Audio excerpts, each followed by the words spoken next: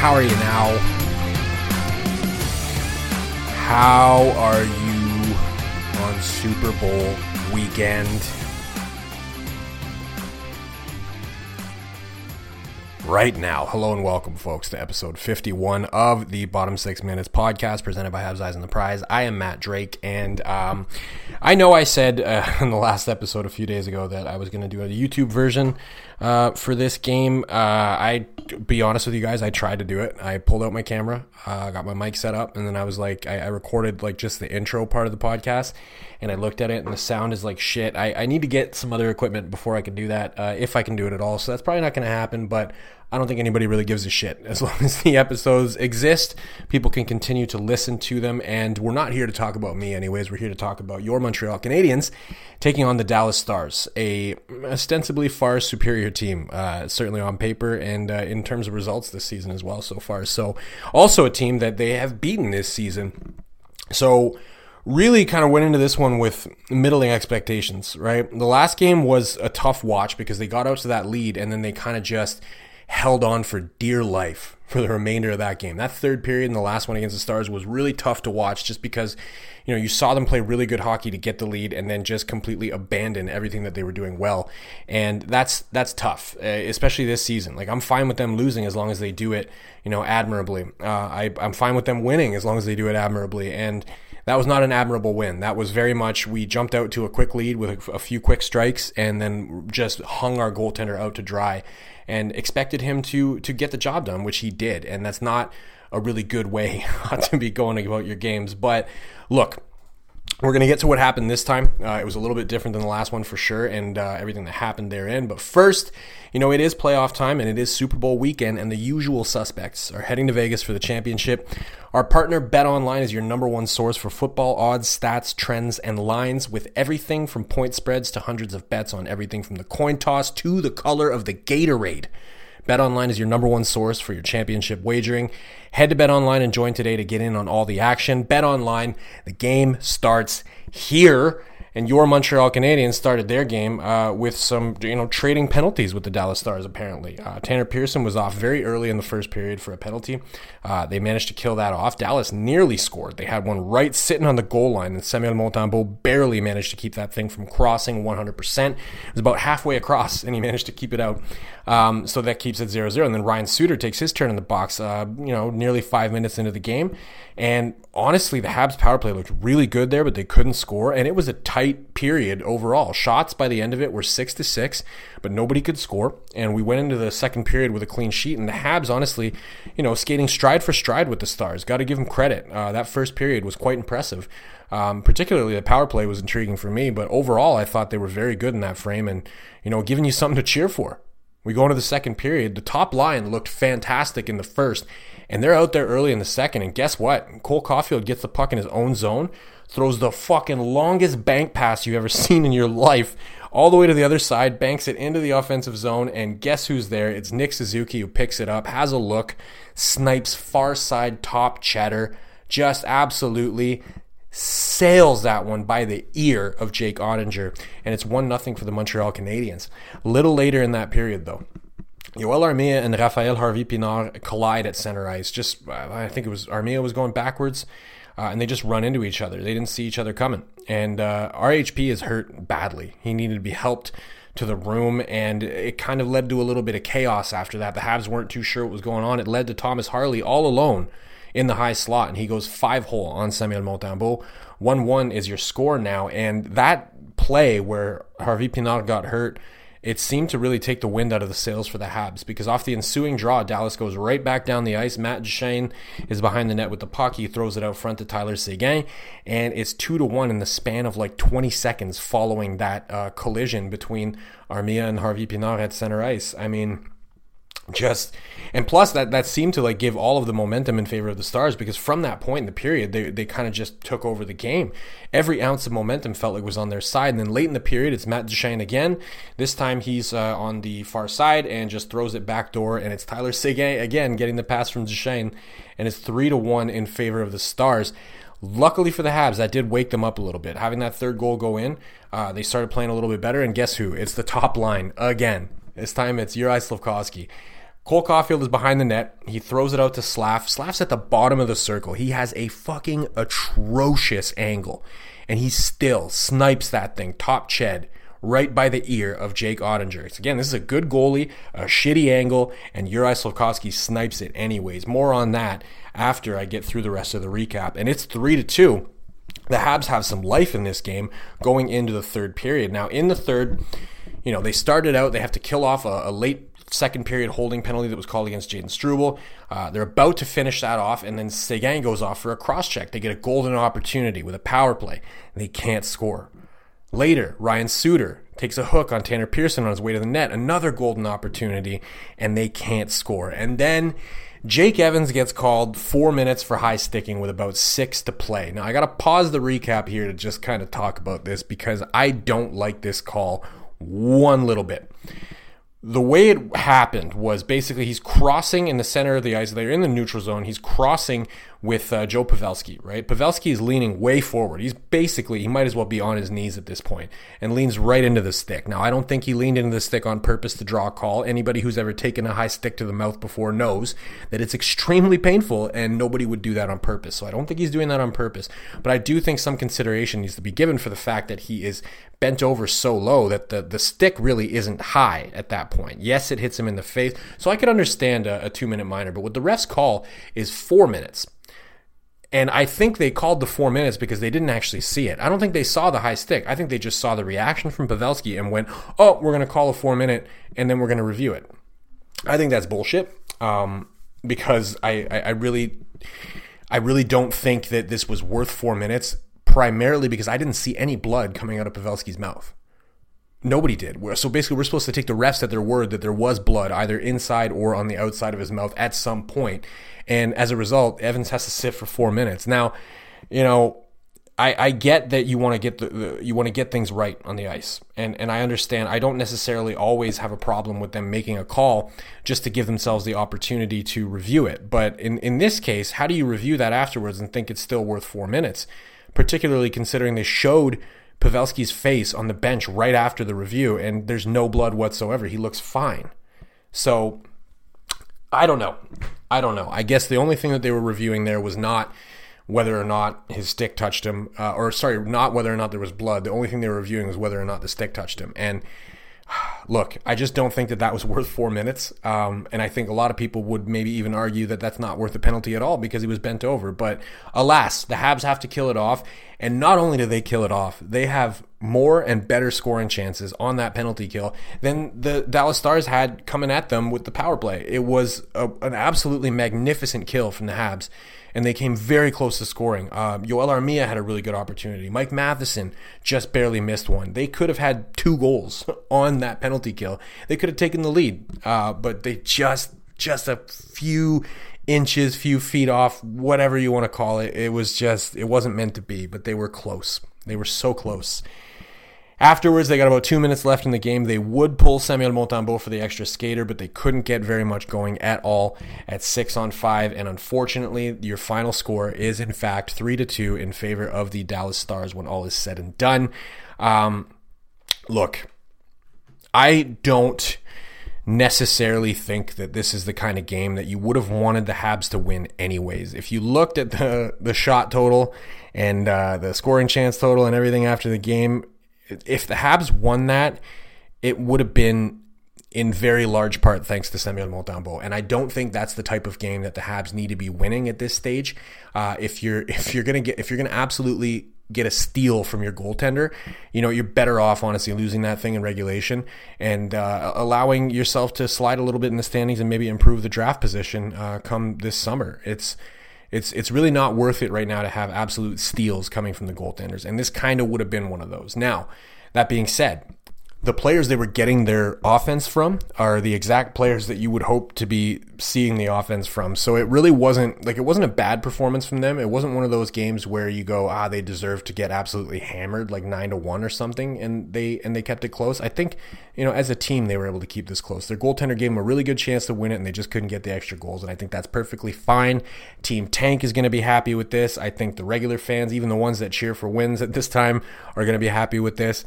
There's not a whole lot to be upset about with that game. I think they played pretty good hockey, specifically considering the lineup that they have to ice. I mean, they're playing with spare parts at this point outside of that top line, and look how good they were. Your silver lining of the night, I'm going once again with Juraj Slafkovský. Now, this could have gone to Nick Suzuki. It could have gone to Alex Newhook, who made his return from injury, but I'll get to both of those guys. Juraj Slafkovský is my silver lining. And you look at that goal that he scored. I tweeted this out, and I believe this very firmly. You go back even a month before now, and if Juraj Slafkovský gets that pass from Cole Caulfield, he's going to do one of two things. One, he's going to try to force a pass to the back door because he's not confident enough to shoot it, and he feels like going to the back door. You know, you slide that across, you get that lateral movement. It's going to be an easy goal for whoever's there, but there was no option there. But a month ago, he would have tried to force that option, regardless of the fact that there was no option for him to pass to there. The other thing he might have done is held onto that puck for a split second longer and allowed one of the Stars or Jake Ottinger himself to get into that shooting lane and stop that shot from going in. And he did neither of those things. Instead, it was an immediate, catch and pitch. He gets it, immediately shoots it, upstairs, laser beam, off his back foot. He's not even in a proper stance to be shooting that fucking puck, and he still lasers it top Chad.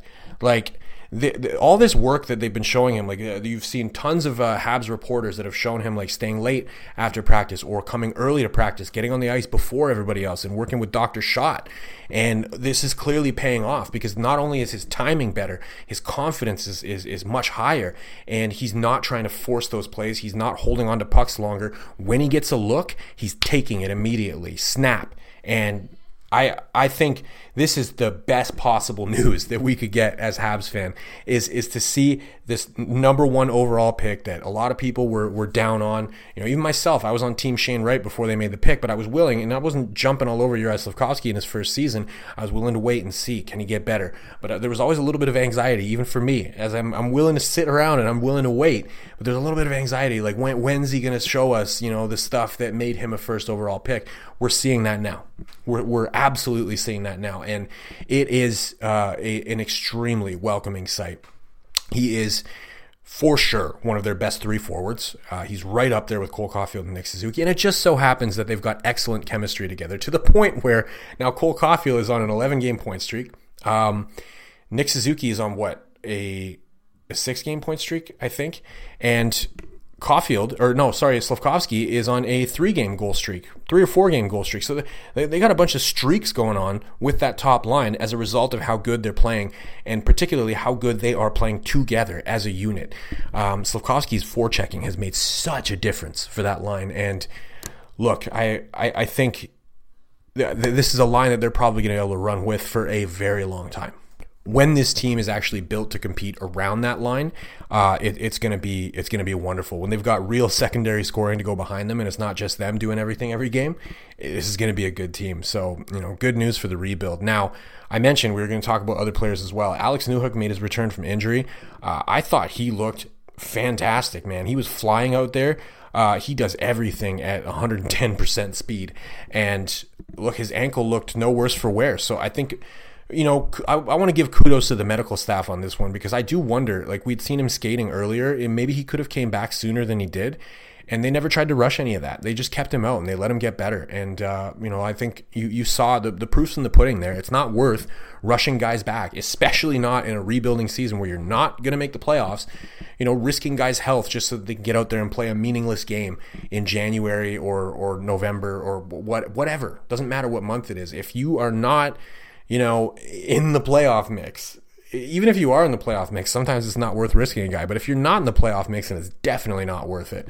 So kudos to them, and kudos to Newhook for obviously keeping himself in good shape, despite the fact that he was out for an injury, because he did not look like he was sucking wind whatsoever. He's out there flying every shift, played really well, and didn't look like he was, again, sucking wind or, lacking any kind of conditioning. So kudos to the medical staff, and kudos to Newhook as well. It was good to see him back out there, and hopefully, if they can get healthy next season, he'd be a big part of, either their middle six or their second line to get some of that secondary scoring behind the top line. And then Nick Suzuki and Cole Caulfield, I don't even, what's the point of me even talking about those two anymore? You talk about how the Habs have a lack of elite talent, and I think that's still true. And I mentioned this last episode, the closest two things that they have to elite players are Nick Suzuki and Cole Caulfield. And I think that they're a lot closer than people give them credit for. I think the reason that we're not seeing, above point per game from those guys is because right now the Habs just don't have a lineup that scares teams outside of that top line, and it makes it easier for other teams to either come into their building, or especially if you're on the road, to key on them and to put whoever they want out against that line to try and defend against them, and they can try different things. And really, their mission is we just got to stop that top line. And once that's not the case, I think you're going to see an explosion of numbers from those two, especially if they keep him with SlafZukField, because that line has been so damn good. I don't see a universe where they're not filling the net once there's other lines that you got to worry about as well. So a really good tank game, honestly, because we saw important players have really good performances, even on the back end. Jaden Struble played really well. Caden Gooley played really well. I thought even David Savard had a pretty good game there. He had really good moments in that game, at least. The kind of moments that might be able to intrigue a team like Dallas to maybe trade for him if they need some help on the back end for their playoff run. So we'll see what happens with him heading up to the trade deadline. Mike Matheson played really well. Again, he had a few opportunities shorthanded that just unfortunately didn't roll right for him. And he had, what did he have? I think he had 2 assists in that game as well. So this is kind of a perfect tank game. We saw some good things. We got a regulation loss, and nothing really to complain about, other than, of course, the Harvey Pinard injury, which is not ideal. This is a team that's currently in the top 5, I think, for man games lost this season. And they're going to have another guy that's out, and we don't know for how long, but he really did not look good going off the ice there. His knee buckled a little bit on the collision. I don't know. I don't want to armchair doctor it. I have no idea what's wrong with him. The team, I'm sure, will update us when they can. But I do know that just a few moments ago, they recalled Joshua Roy from the Laval Rocket. So Le Sniper Beauceron will ride again for the Montreal Canadiens. We'll see for how long. Of course, I think Brendan Gallagher comes back from his suspension after a couple of games, so that might change things. They might see maybe they send Gignac down and expose him to waivers, or maybe they send Roy back down to avoid exposing anybody to waivers. It's hard to say, but really right now my thoughts are with Raphael Harvey Pinard. I hope he's okay. That's a tough way to have your season end. And honestly, again, I don't want to armchair doctor it, but that looked like a season ender. He was not putting a single bit of weight on that leg, and he had to have 2 people help him into the room. So again, I really hope he's all right. I hope we see him again this season, but if it's anything serious, then I hope we don't. I hope they shut him down to try and make sure that he can get healthy and get whatever surgery or rehab that he needs to be good to go for next season and to compete for a roster spot, because I think next season we're going to see a lot more competition for roster spots. It's going to be pretty open outside of the big 3 that they got on the top line. I think almost everything is going to be up for debate.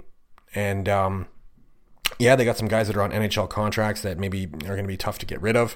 Your Yoel Armias, your Josh Andersons on the team. I don't know if they're going to be able to get rid of some of those guys, trade them. We don't know if they're going to be signing anybody, and we also have no idea who they're going to draft. It's going to be fun next season to see them try to put together a better squad. And I really do think that come next year, this is going to be a much better team. They're going to have some young players that are ready to graduate and become day one NHLers.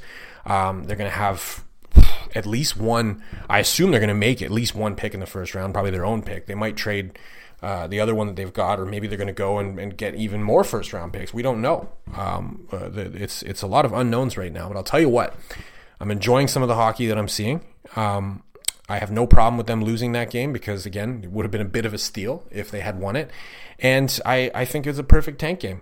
And we're seeing good things from this team that give you hope, at least, that the future could be bright. So we'll see what happens tomorrow. Joshua Roy got pulled out of the Laval lineup, so he's obviously going to be playing for the Habs in their matinee tomorrow before the Super Bowl. So I'll be back with another episode after that one. We'll see if I can figure out my overall situation here and try to get the video version done for tomorrow's game. But if I don't, you know where to get me. It's going to be on Spotify, going to be on Google Play, Apple. I am on Twitter as well. Drop me a follow. I'd appreciate that very much. What are we running today? Over 20 minutes. Alors, c'est une grosse soirée pour les employés de soutien. Merci beaucoup. This episode was brought to you by BetOnline. Thank you as always for listening, and of course, à la prochaine.